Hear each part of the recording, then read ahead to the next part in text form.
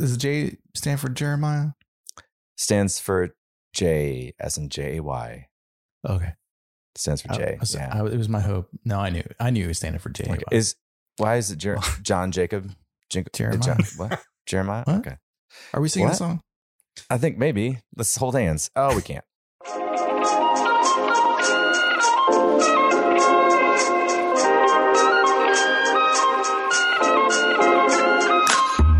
Welcome to the Freelance Dance, a weekly conversation between three experienced freelancers who are navigating the ups and downs and the ins and outs of the freelance dance.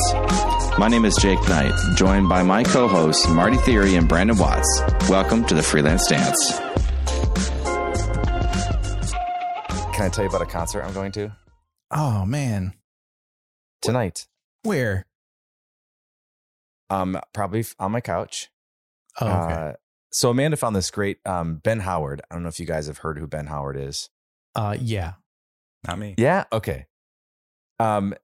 Cool recording artist. I've actually used one of his pieces for choreography in competition. I knew I should have looked that up first. I'm going to do that right now. Ben Howard. He's probably, Old Pine, I think. Yeah. He's probably in my top 20 or 30 artists on the Last FM. You guys use Last FM? Anyway, go ahead. Sorry. No, just saying. So Ben Howard, who kind of artsy, folky. Yeah. So it's $17 and it happens in an hour. We signed up to do a live. So we're going to watch a live concert. Well, now we know this episode's going to be less than an hour. That's probably a good thing. You have a hard out. That's the first time any of us have had a hard out on this podcast. That's true. That's right. Well, I mean, I don't want to stand up Ben Howard, because of my podcast. But he might wait. I'll tweet him. Let me check. Anyway, is it YouTube? What is it? I have no idea. Amanda bought the tickets, and I will find out. She's a huge Ben Howard fan. Then she actually introduced him to me. Yeah. Oh. But if you listen to Old Pine, it's a kind of a cool song. But the story for the piece that I did was like sort of like a campfire-y, like outside, like enjoying outside nature. That sort of. It actually had a fake fire on the stage, and it was pretty legit. Just gonna say. Pretty legit. Anyway, so I do have a heart out. Have you guys done any live music stuff since you've been locked in? Have you guys joined any of those? No, unfortunately. Although I will say what we have done, and it's amazing, is just watch concerts on YouTube, pre-recorded, yes. Of course. We have done a ton of that during COVID. And you know what? I love it. Like that has turned me on. COVID has turned me on to YouTube concerts from like 3 years ago when everyone's together and there's 20,000 people having a great time. It makes you feel good. Oh, yeah. I've watched so much national concerts. It's unbelievable. Anyway. That's awesome. Well, it's very interesting because I've heard a lot of people talk about, a lot of the artists have shifted towards doing these digital concerts. And like, I think what's going to happen is how many times has there been an artist that you would have loved to have seen live, but it just didn't work out with your schedule? But I'd pay less than $50 a ticket to watch them from my house, to watch a live concert, right? I mean, live. I think that high. Yeah. No, yeah, live music is the best. Right? Always. And if you can tell a lot about a band by their live show. So what do you mean? What do you mean? What do you mean? What am I mean? I mean, tell me, what are you going to discern about a band based on whether they're good or not? Period. Oh, gotcha. Okay. So you can make this phenomenal, in the studio album, but if you're not getting a live show, like I want to hear everything that I hear on your studio album. I want to see you do it live. Go. Right. And that's come on. I mean, yes, you can have like your little synthesizers and your little, whatever special effects you want to use up there on stage, and that's fine. But I want to see all of it. Like I watched a live Sylvan Esso concert the other night. That was amazing. And they were using live instruments when it's just the two of them. It's just him. I think he's on I don't even know what he's using. And then it's her dancing, being crazy. And one of my favorite live acts of all time. Haven't seen them live myself, but I would see them in a heartbeat tomorrow. So, you know, okay, I know they're good. I know they're good. And they played with a bunch of, they just, you know, they'll come out with live stuff on their YouTube channel all the time. Yeah, I love it. I asked because I have a theory about Marty theory. I have a theory. Oh, thanks. That so when we were younger to go see bands, and then like the what's the band that plays before everybody, like the opener? Opener, yeah. So the opener, some of the openers have been like phenomenal. Go buy their CD right when you hear them. You can't believe the quality of this. And then when you get to the main act, you're like, they're sloppy. And so I've had that experience. And my theory is that when you are the opener, you're proving a point about you, because you don't have a built up audience yet. You're trying to prove a point. Who did you go see? That you thought was sloppy? Because I think that's interesting. The Get Up Kids. The Get Up Kids, really? Well, so okay. This was back in the day. So Ozma opened for them, and Ozma was like this phenomenal. One of my favorite bands, top 5. Top to this 5, day. I agree. Did I tell you I tried to get them to play our wedding? I emailed them. Oh, come on! Did you get a response? I did. They said thanks. Who responded? So much. Was it one of the members of the band? Oh yeah. It was Daniel? whatever the Daniel. Daniel yes, Brummel or whatever his name is. Daniel Brummel. Yep, Man, yep. I feel like I'm 15 years old again when you just said, He said, and it was the best part was Amanda's like, you know, they're not going to play, right? I'm like, but what if they say yes? She goes, you know, they're not going to play, right? I'm like, but if they say yes, anyway, he said, congrats on getting married. Best wishes. That was a bit anyway. Yeah. So Ozma and the Get Up Kids, I thought were too loud, and you could barely even listen to their music.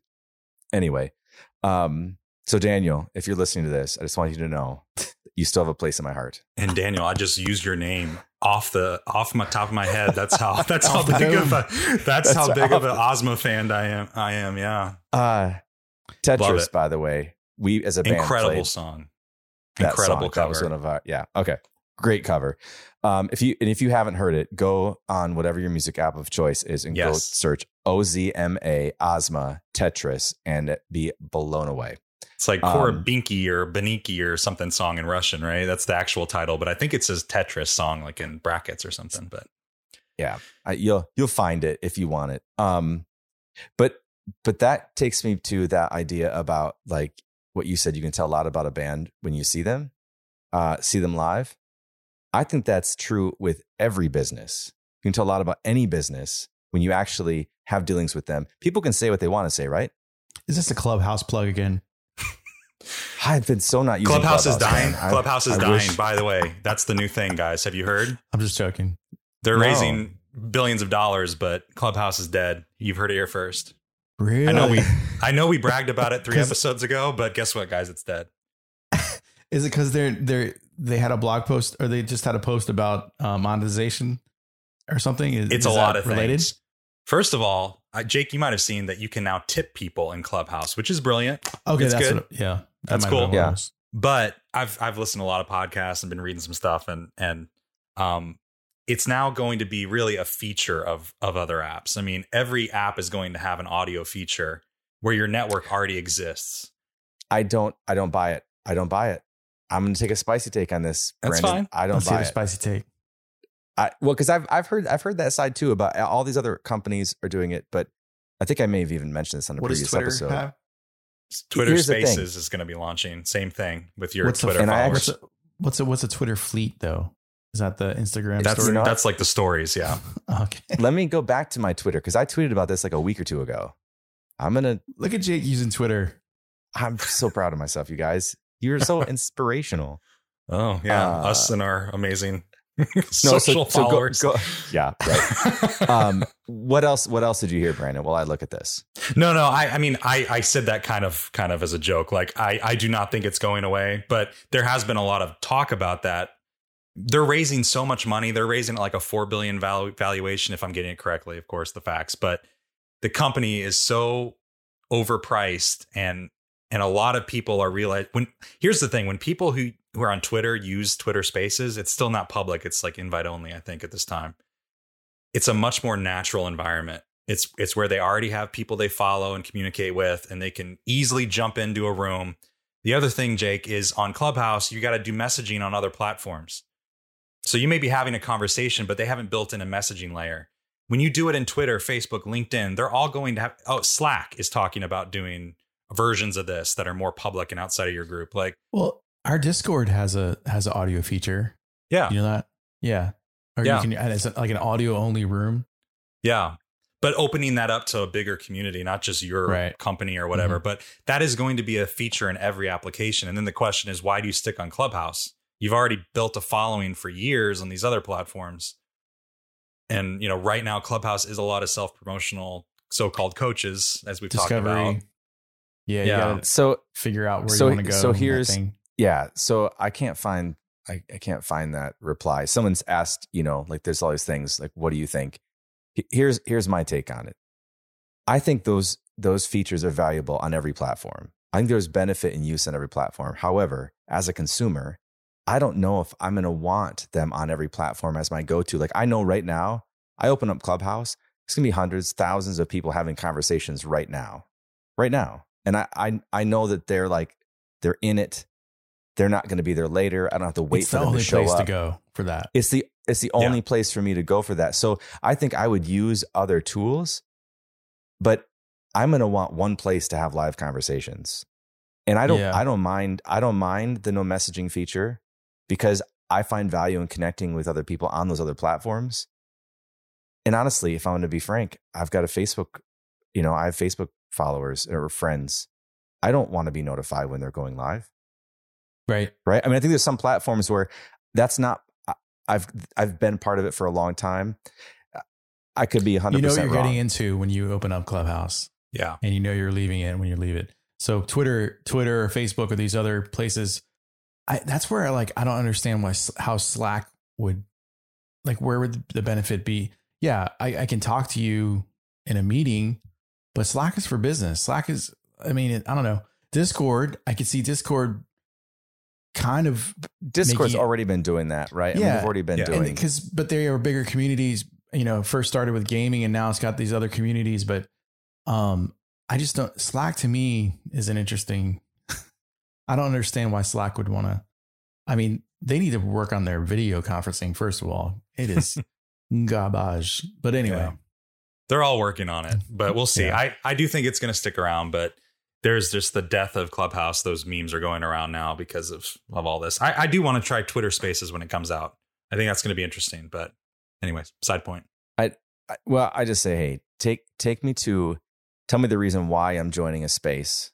Like for right now, Clubhouse is networking. I'm meeting new individuals. I'm making new connections. Honestly, you can do that on any platform, but that's really what it comes down to from a marketing standpoint is what is the purpose behind it? What are you enabling that people are in, that's in high demand? I've also questioned post-COVID, tools like this. Because I've been since January, right? Whenever you send us the invite, Brandon, which we thank you, we're indebted. I'll put you in my bio on Clubhouse as the person. Oh, they already do that.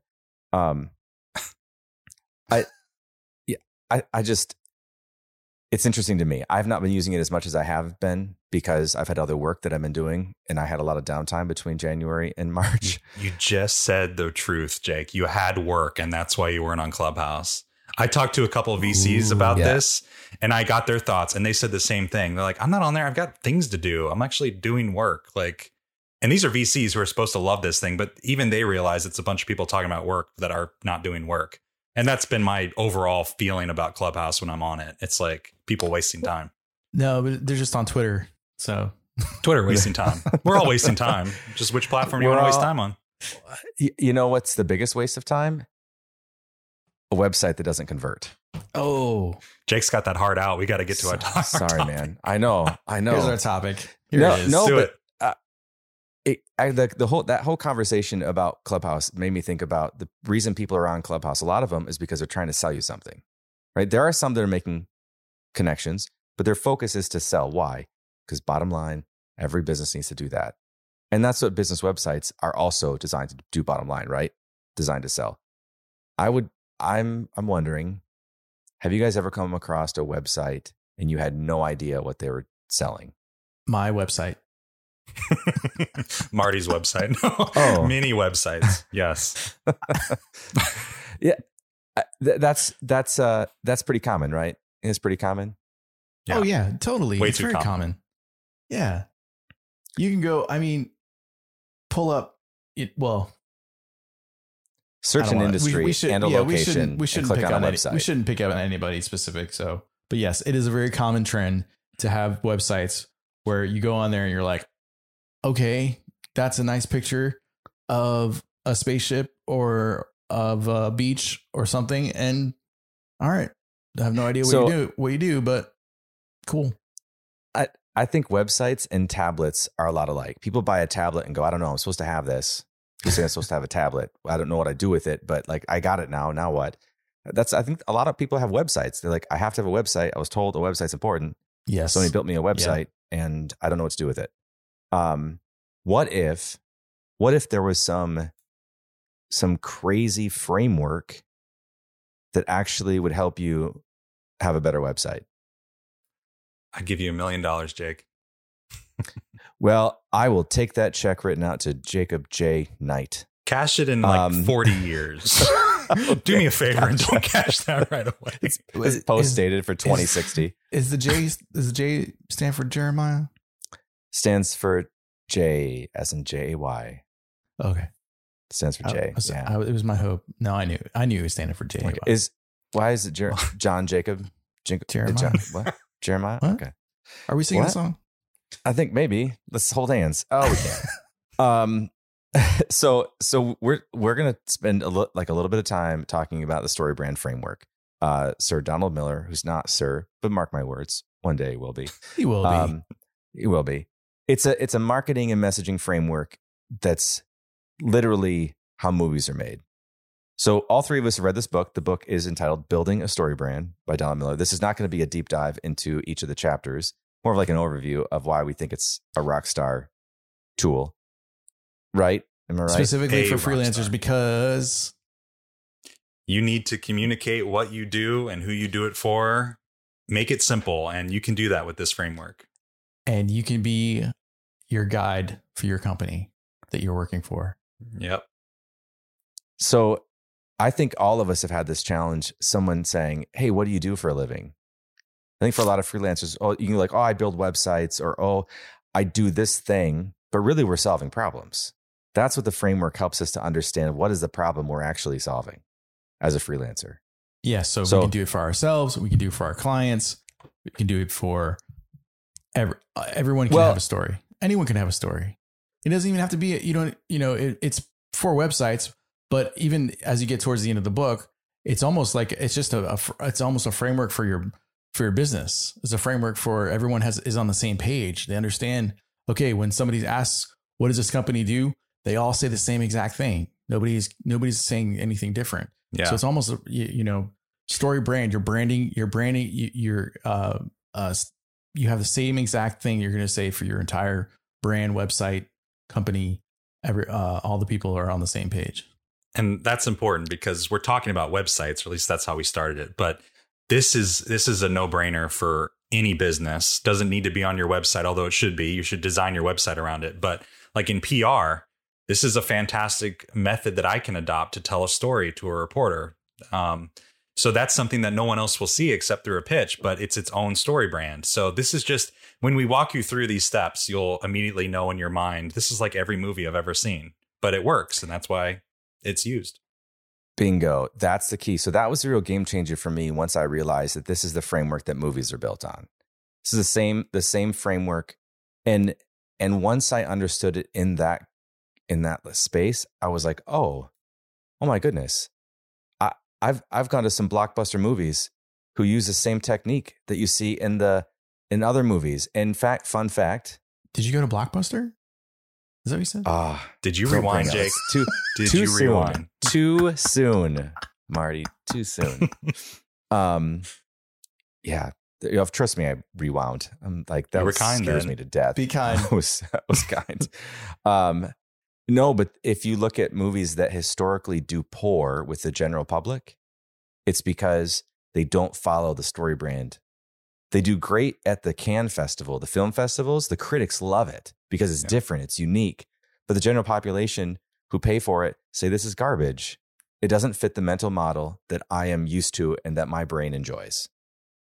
So that we've enjoyed for thousands of years. Yes, that's right. Right.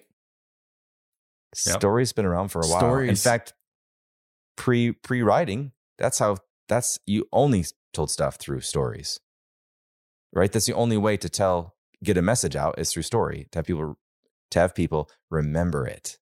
Yes. A key component of this.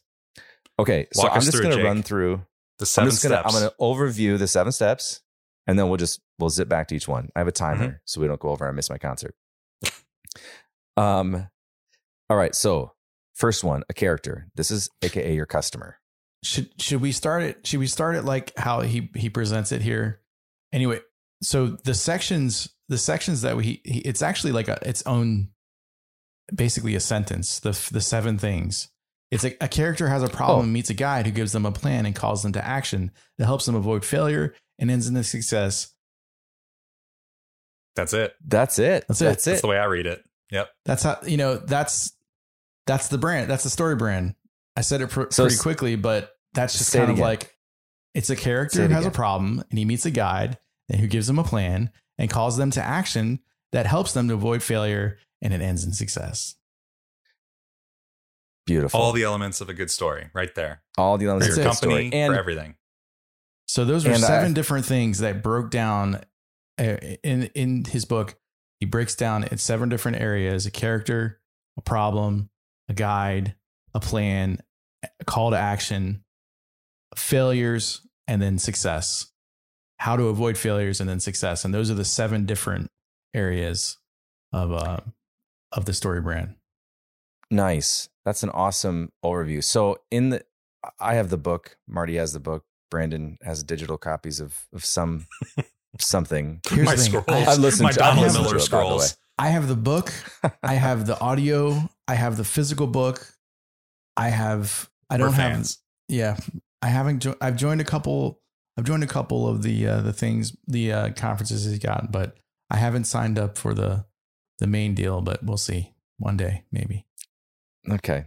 Well, here's, I think, so in the book, there's just like an overview of each one. So the character, story brand principle 1, the customer is the hero, not your brand. If I could tattoo this to my forehead and the forehead of everybody who owns a business. So say that again too. The customer is the hero, not your brand. Exactly. That's people have a hard time with that. And they have a hard time with it. It's not major corporations. Look at any car manufacturer who puts a vehicle commercial. Chevy, if you're listening, you're doing it wrong. I'm telling you, it's crazy.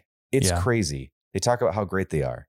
But I think the science behind this in the book goes into details, but really each of us is our own hero, right? I'm a hero. We consider ourselves, and that's what I like about the book too, is we think we're the hero in our own story. And so we go about our own story, our own lives, thinking that we're the main character. But what's interesting is, like, have you ever thought about that sidekick or that guy who comes into the story and helps the hero figure out the whole journey? Because without that sidekick or that little guy or that big guy or whoever he is, the Obi-Wan Kenobis, or who else? Who are the Yodas. other, some other Yodas? Yeah. Those guys, without those guys, Mr. Miyagi, the hero can't do anything, doesn't figure it out. And with this, you're essentially saying, you know what? I'm not the hero. I'm not the main character. I am Obi-Wan Kenobi. The best way to explain this, and Marty already is getting us down that path, but to use a story brand for something that everyone's familiar with, which is, for example, Star Wars, because he's already going down that path. So here's the story brand for Star Wars, and I'm just riffing on it a little bit, but the diagram shows Luke, who's the hero. His problem is that he has to defeat the Empire, and he meets Yoda, who's his guide, who tells him to trust the Force and calls him to action to go defeat the Empire. And the problem is that the rebellion is crushed, or the success is that the rebellion avoids defeat. Very simple diagram there, but that's a movie we're all familiar with. But you can see how you can story brand that, and how in a business context, if you make your customer Luke Skywalker, you know, the analogy at least, he's the hero. You're taking him through a series to make him feel confident, to make him do something so he feels good about himself. Like, you know, what is your customer scared of and what are they wanting to be? That's the end result. If you can help them avoid the bad and embrace the good, you're done. Story brand it for life.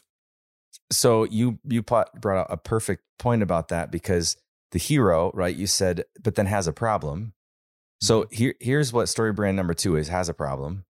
That this is, and this is also true, and we've seen this too, companies tend to sell solutions to external problems, but customers buy solutions to internal problems. So I've used the analogy that of the jacket. Like I might buy a $300 Nike winter jacket or Patagonia or something. Now I can probably protect my arms and stay warm for maybe $50, or I can go to Goodwill for $9 and buy a jacket. So the fact that I'm cold is not the reason I'm buying the jacket. But my brain says, hey, it's winter. You need a new jacket. But I'm gonna spend my money on so the internal problem is I want to fit in. Right? In that scenario, I might buy a more expensive jacket because I feel like this is gonna help me fit in. Right? An internal problem. Have you guys experienced that with brands? Have you ever bought anything that's solving a problem, but not necessarily, it's not just the function of the service? Yeah. That you're buying? Yeah. A Tesla, you know, it's like, I need a car. That's my Marty's got a few external. of those. But I want to be an early adopter of new technology. That's my internal problem. There's another thing too. There's also the villain, which is, if I'm buying a Tesla, is the gas guzzling inferior technology, right? Nice. That's the villain. Yep. That's also part of trying to figure out what the problem is. Who's the villain to this hero? Who's their Darth Vader or the Emperor?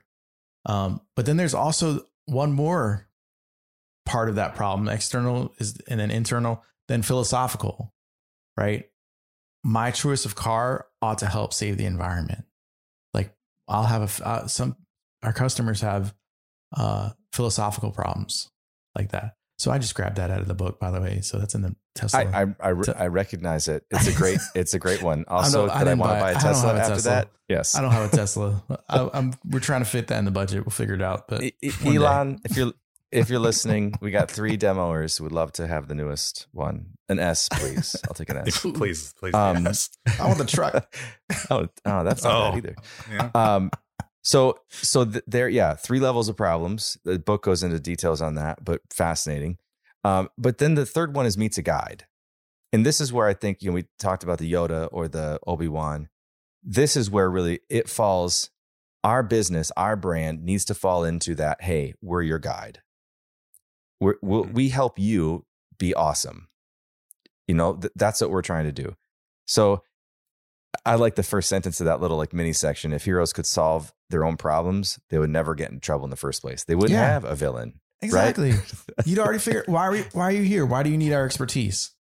One of my favorite parts of this book, or favorite points that he has in this part is about expressing empathy. Being able to empathize with your customer is really important. Specifically, we understand how it feels to yada, yada, yada. Nobody should have to experience whatever, right? Being able to empathize, to me, is a good way that you're going to be a successful guide for your customer. And it really allows you to leverage some of your experience even in your materials. So saying I understand that it's hard to do this because I've also been through this. Like we look at Yoda and Obi-Wan, both used the Force, both had experience, both struggle with things in the past. They could relate. Likely if you are a freelancer in your customer, you have something that can help you relate to them and to their problem. Right. And that's why I always like to, and I always, we want to go through, that initial intake, that initial discovery process, understanding who your client is, what their problems are, what their hopes and dreams are, And even, stuff that may not have to even do with the website or the thing that you're working on, or the service, the marketing, the PR. If you're understanding their pain points and whatever it is, it's going to help you be more empathetic towards your customer and help them and understand where they're coming from. And you're going to be able to help them better. Yeah, absolutely. So that's the guide role that we kind of all fall into. But up till now, we still haven't outlined how they're going to spend their money or part their money. And that's really where I think part 4 comes into. It gives them a plan. People want to know, you know what you're doing before they're going to spend their money. Yeah. And the way he breaks this down in the book, and he also has in the book example websites where you can see how this is illustrated on the layout of a website. But one of the things he really emphasizes is this step-by-step approach. And how many websites have you ever seen that has step 1 of working with us is this, 2, 3. I think he says maximum 5, which is what I've got on my website right now.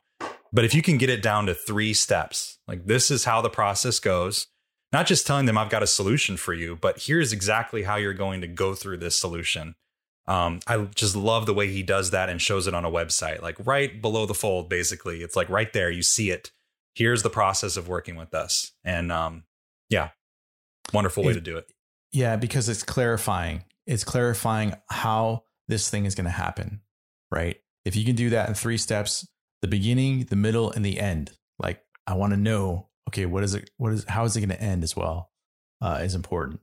Those 3 steps or those 4 steps or 5 steps, anything longer is going to, you're going to, it's going to, he has this thing where he talks about, thinking about something too long wastes calories. He talks about it a little bit in the book. I can't remember where, but you waste these calories and it makes the customer not want to do it anymore. Right. They don't want to waste time and energy on your website if they have to look at something too long. They want to understand it. That's why clarifying, giving them a plan is so much more helpful. They see those literally seeing the number 1, the number 2, and the number 3, how to get through this thing.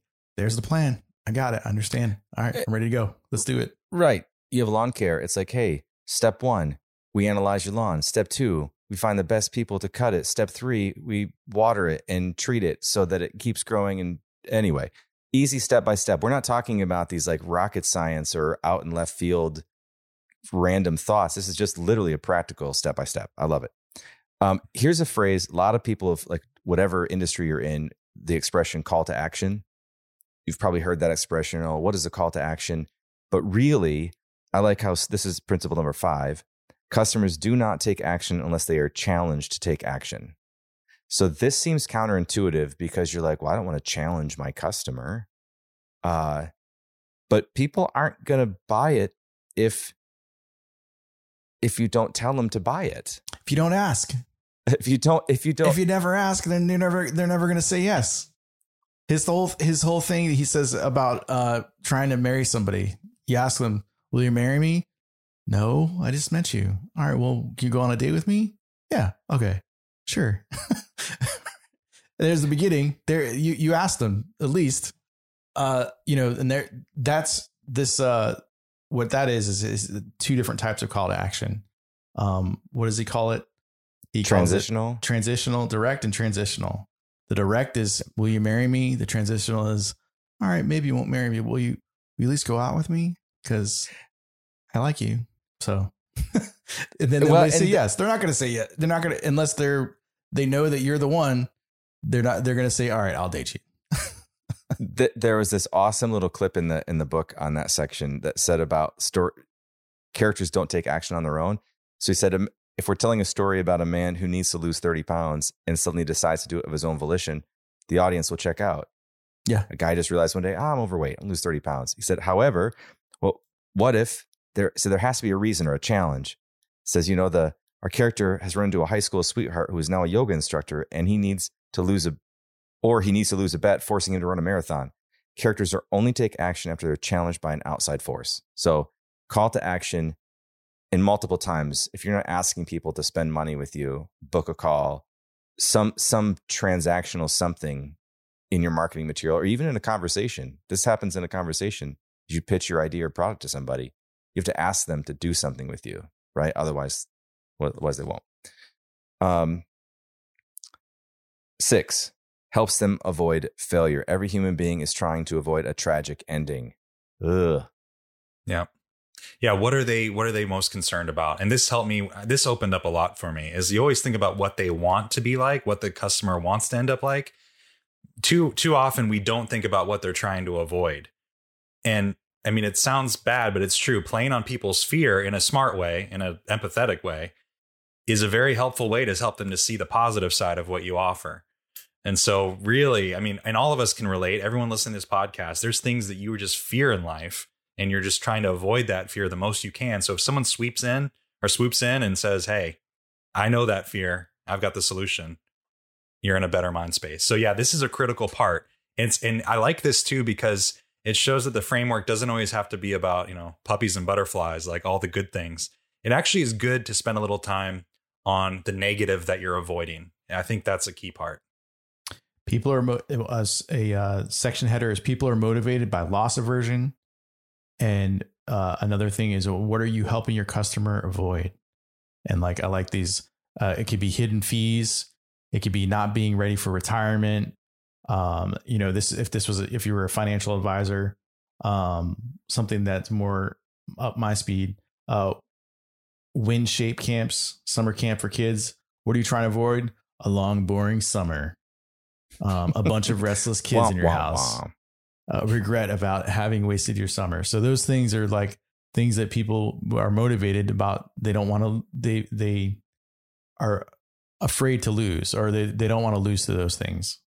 So here's an example. I think it's actually mentioned in the book. I can't remember if it was a book or one of podcasts, but if I ask both of you guys, hey, I'm going to give you $100. How do you feel? Great. Give it to me. Yeah, great. What if I said, hey, you guys just lost $100? Worst thing ever. Right? Are you kidding me? It's like, it's the same $100, but we don't have the same feeling. Mm-hmm. So that's a loss aversion. That's awesome. We are use that with a client this week to help them understand messaging and why that's important. Anyway, so that's the stakes. We're showing them the stakes. The story needs stakes, and then 7, the final one, ends in a success. I think. Have you ever been to a movie that had a cliffhanger and didn't tell you what was going to happen? It left it up to you to wonder if the person was successful or if they weren't successful. Or Inception. Do you like yes, those movies? I have seen that movie.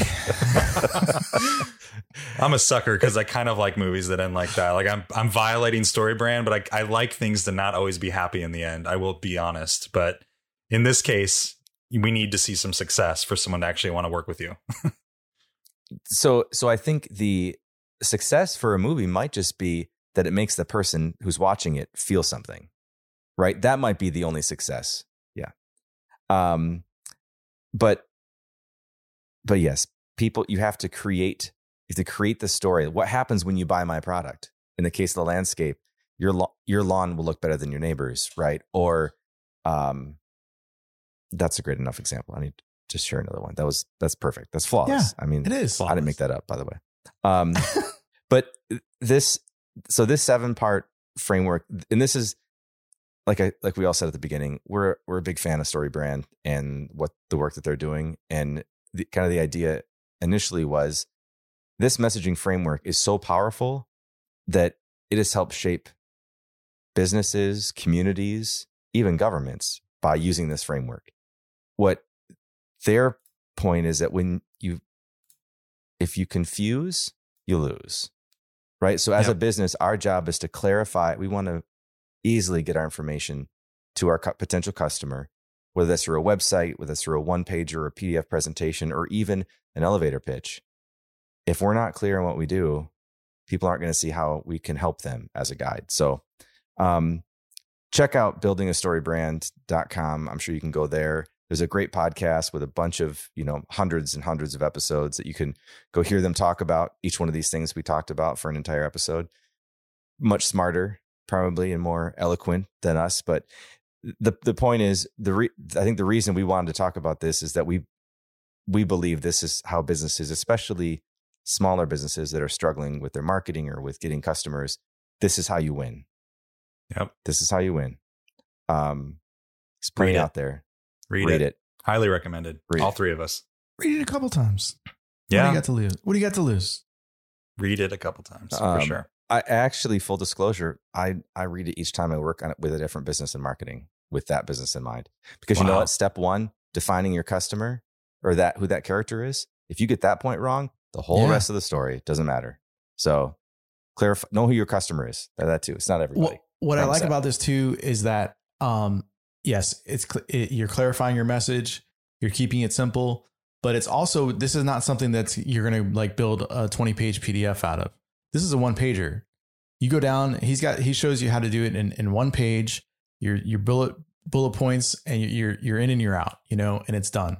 You're clarifying your message. You can do it all on one page and that's it. And then there's your marketing plan. It's crazy. It's insane that it could be that simple, but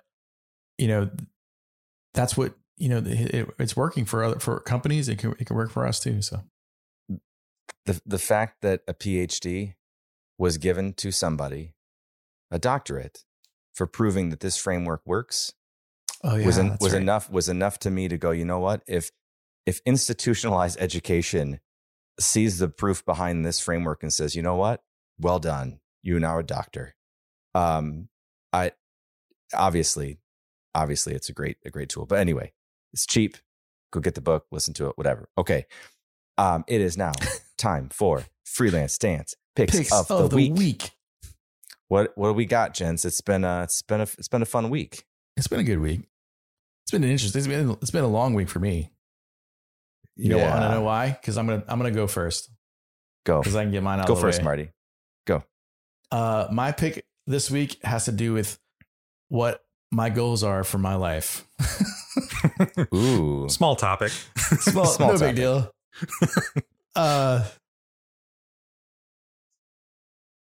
We live by the beach. I want to go to the beach and I want to look good. So I need to lose weight. So,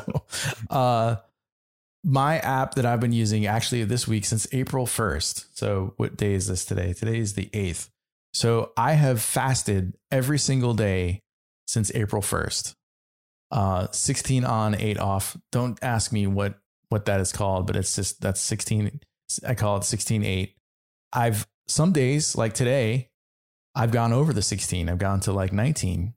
One day I went up to 21, which was kind of crazy, but and not because I didn't, Is it because you slept in so long? It's because I slept in. It's because I was it's because I wasn't hungry. I didn't feel like I needed to eat.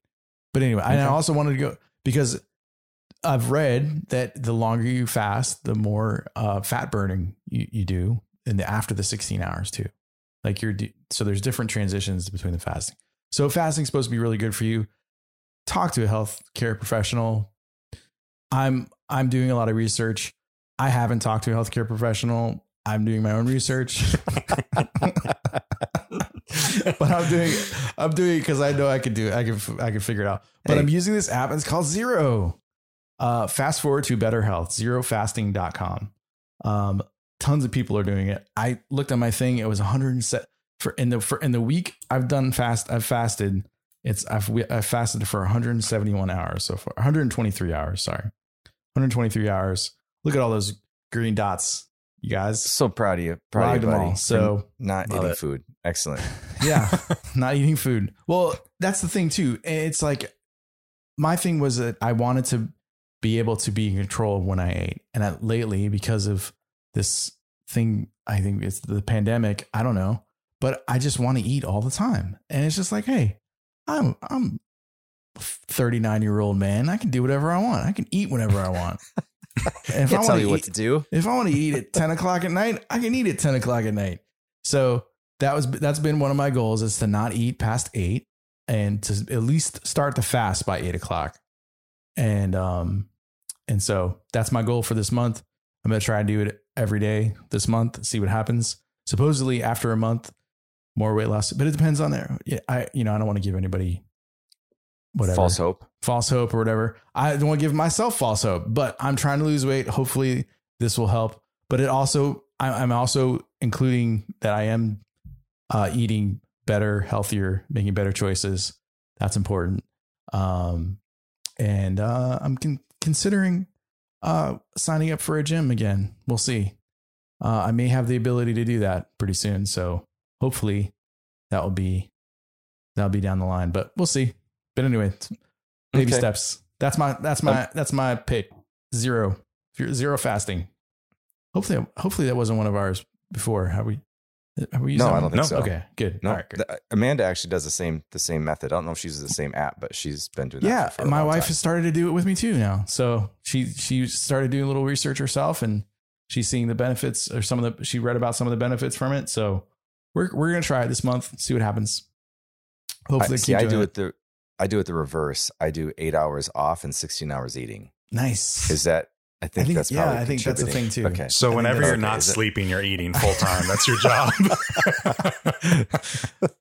Because that's what I do. Yeah, that's what it feels like. Well, that's a cool. I really enjoyed. Side point. I really enjoyed our conversation on Discord where we're all talking about how we feel fat, because I think that is something that we're all feeling after COVID, and all trying to come out of COVID like ripped, like we've been exercising the whole time. So quick, I got 30 days. What can I do?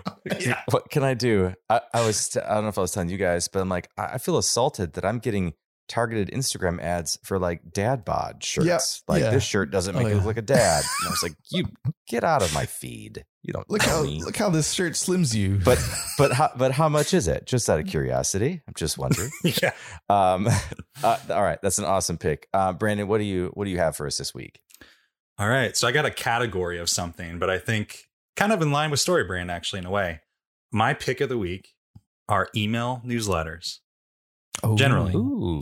And I say that because I've subscribed to several of them, like marketing, PR, tech, ones in the industry. And I love email newsletters, and I always have, and it's a great marketing channel, but I find that I do read them. Unlike a website where you pass through blog posts and social posts, when it's in my inbox, I spend the time. Usually the team spends more time writing it.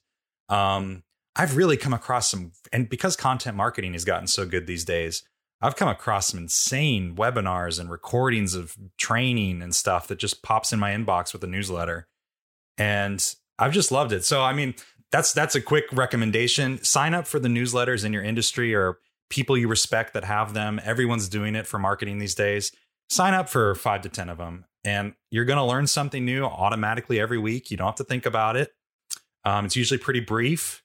And then also, applause to the brands out there, because a lot of brands have stepped up the game with their email newsletters and are offering good content that's story branded, like speaks to a fear and a positive outcome. And I've just seen a lot of innovation in that space. And plus on the PR side, a lot of journalists, because that industry that is just so fraught right now, it's hard for them to make money, and journalists aren't making what they used to.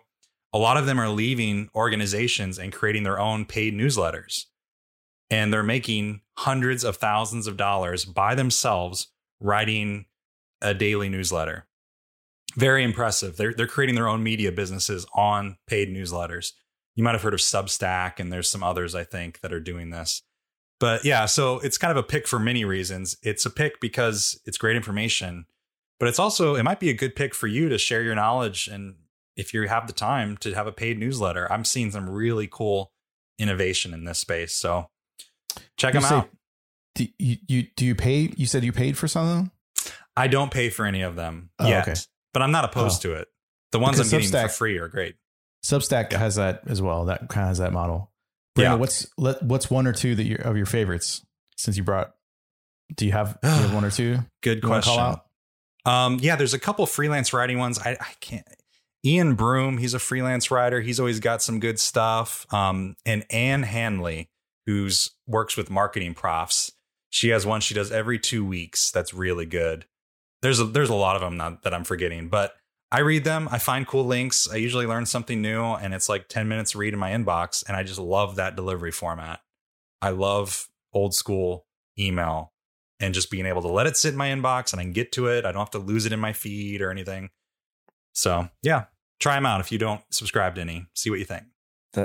I love that pick too, because I will notice that it's hard for me to just sit there and read an entire blog post when I know I've got 18 other browser tabs open. So when I'm in my email, maybe on my phone, and I've got something from someone that I've already subscribed to, my attention is held a lot more. There are a couple that I like as well that one of them is this freelance web designer called Matt Aplinsky. He's a really good, you've mentioned him all before. All about freelancing. Yep. This other one, which is called The Hustle, and it's just thehustle.co. Fascinating newsletter just about the tech industry, money, financial stuff. And for whatever reason, I probably read The Hustle more than I read any other newsletter. I don't know why. Just the way they write stuff. To me, that's. Can you forward one of theirs to me? Supposedly, if I sign you up, I wish I could like, because they want you to share it, and I think I have like a link or something I could give out, but we'll see.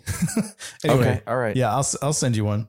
They're funny, they're interesting. I mean, they have a little bit of they even have like a sponsored post, but yeah, I love that pick. Great pick, Brandon. I like it too, because I use the StoryBrand framework to help rewrite a newsletter this week for a client, and was able to get them like a 3% higher open rate, and their business model is book a demo. And it hasn't happened in a while, but because the call to action was super clear, someone booked a demo within minutes after receiving the email newsletter. So to both of your points, you've got ones you love and read for entertainment purposes, but for sales purposes, if done right, they can also lead to sales. So that's cool. That's good. You become fans of their business too. You become fans of there's another one these guys make amazing WordPress plugins called Delicious Brains. They have a PHP/JavaScript blog, and I read theirs. I just remembered I read theirs every time I get one too. So okay, good stuff. That's cool. Well, I have an app this week, and I haven't picked an app in a while. Kind of to your pick, Marty, about like trying to hack your body and be better at whatever that is. So mine's actually a sleep tracking app called Sleepwatch, and it's for if you have an Apple Watch is ideal because it pairs with that. So I sleep with my Apple Watch on, so that it tracks sleep. I wish I could do that. I can't. It's just I don't know why. So I will tell you though, the machine learning that this thing does. So here's kind of the game changer, because not only does it look at my sleep, but it also records my heart dip, my heart rate. So there's like a metric that determines your overall health. It looks at my beats per minute, my HRV, like I mentioned on last week's episode. It measures that, but also my blood oxygen level while I sleep. So it's a fairly complex. I think the newest watch, Apple 6 watch, does that. But it also tracks like sleep disruption. Like, do I get up when I sleep? Like, what's that percentage like? And every morning when you get up, it's like, hey, how well rested did you feel? So it asks, like, there's some survey things. Or in the middle of the day, it might say, hey, your sleep was not as good last night, or it was higher than normal. Can you tag what things happened? So this is the game changer for me. I've used it long enough that I now know that if I close all of my Apple rings by physical activity, that I have a 300% chance of waking up more rested. Whoa. So last night I went for a 25-minute, 30-minute run on the treadmill to close my rings, because I know I'm going to wake up feeling better. And guess what? I did. I woke up feeling better. So that's my pick. It's called Sleepwatch. I think the premium thing is like $2 a year, or maybe it's more. It could be. For me, it's worth it if you are into that kind of tracking stuff. So Sleepwatch. It has a goal, has your overall score. I don't know. If you're into that stuff, I love it. That score looks like a credit score. It does, doesn't it? It does. That's what mine looks like. It's like, hey, nice credit score. There you go. Buy a boat, Jake, on that one. Oh, the freelance dance boat.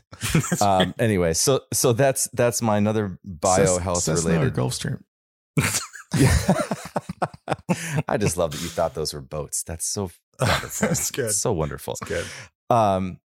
Okay. Well, those are great picks, you guys. Those are that's good. I like it. And where can people find us at, Marty? Where can people find us if they want to on the interwebs? there's a thing called Twitter. And if you type in @shift2_freelance dance, you will find us. And then also on the Instagram, I think Instagram or Instagram. That's it. It's a good delivery service. Instaham. Honey Baked Ham Company. If you're listening, you need that Instaham. And I think we're the Freelance Dance on Instagram. Is that right? Yeah. Yeah, that's right. We don't even know. Right. We barely pay attention. Just go to thefreelancedance.com and you can find all our things. And if you made it to this far in the episode, you're still listening. We love you. We love you. So we are your biggest fans, or you are our biggest fan. It's one of those things. I don't know which one it is. Biggest fan. You're my biggest fan. All right. Well, awesome chatting, gents. Until next time, it's been the Freelance Dance. See ya. Thanks for listening to this episode of the Freelance Dance. If you found this episode helpful, we'd love it if you would leave us a review. Have an idea for a show or a question? Go to thefreelancedance.com or hit us up on Twitter @_freelancedance. Don't miss an episode. Subscribe to us on Apple Podcasts, Amazon, Spotify, or wherever you listen. Until next time.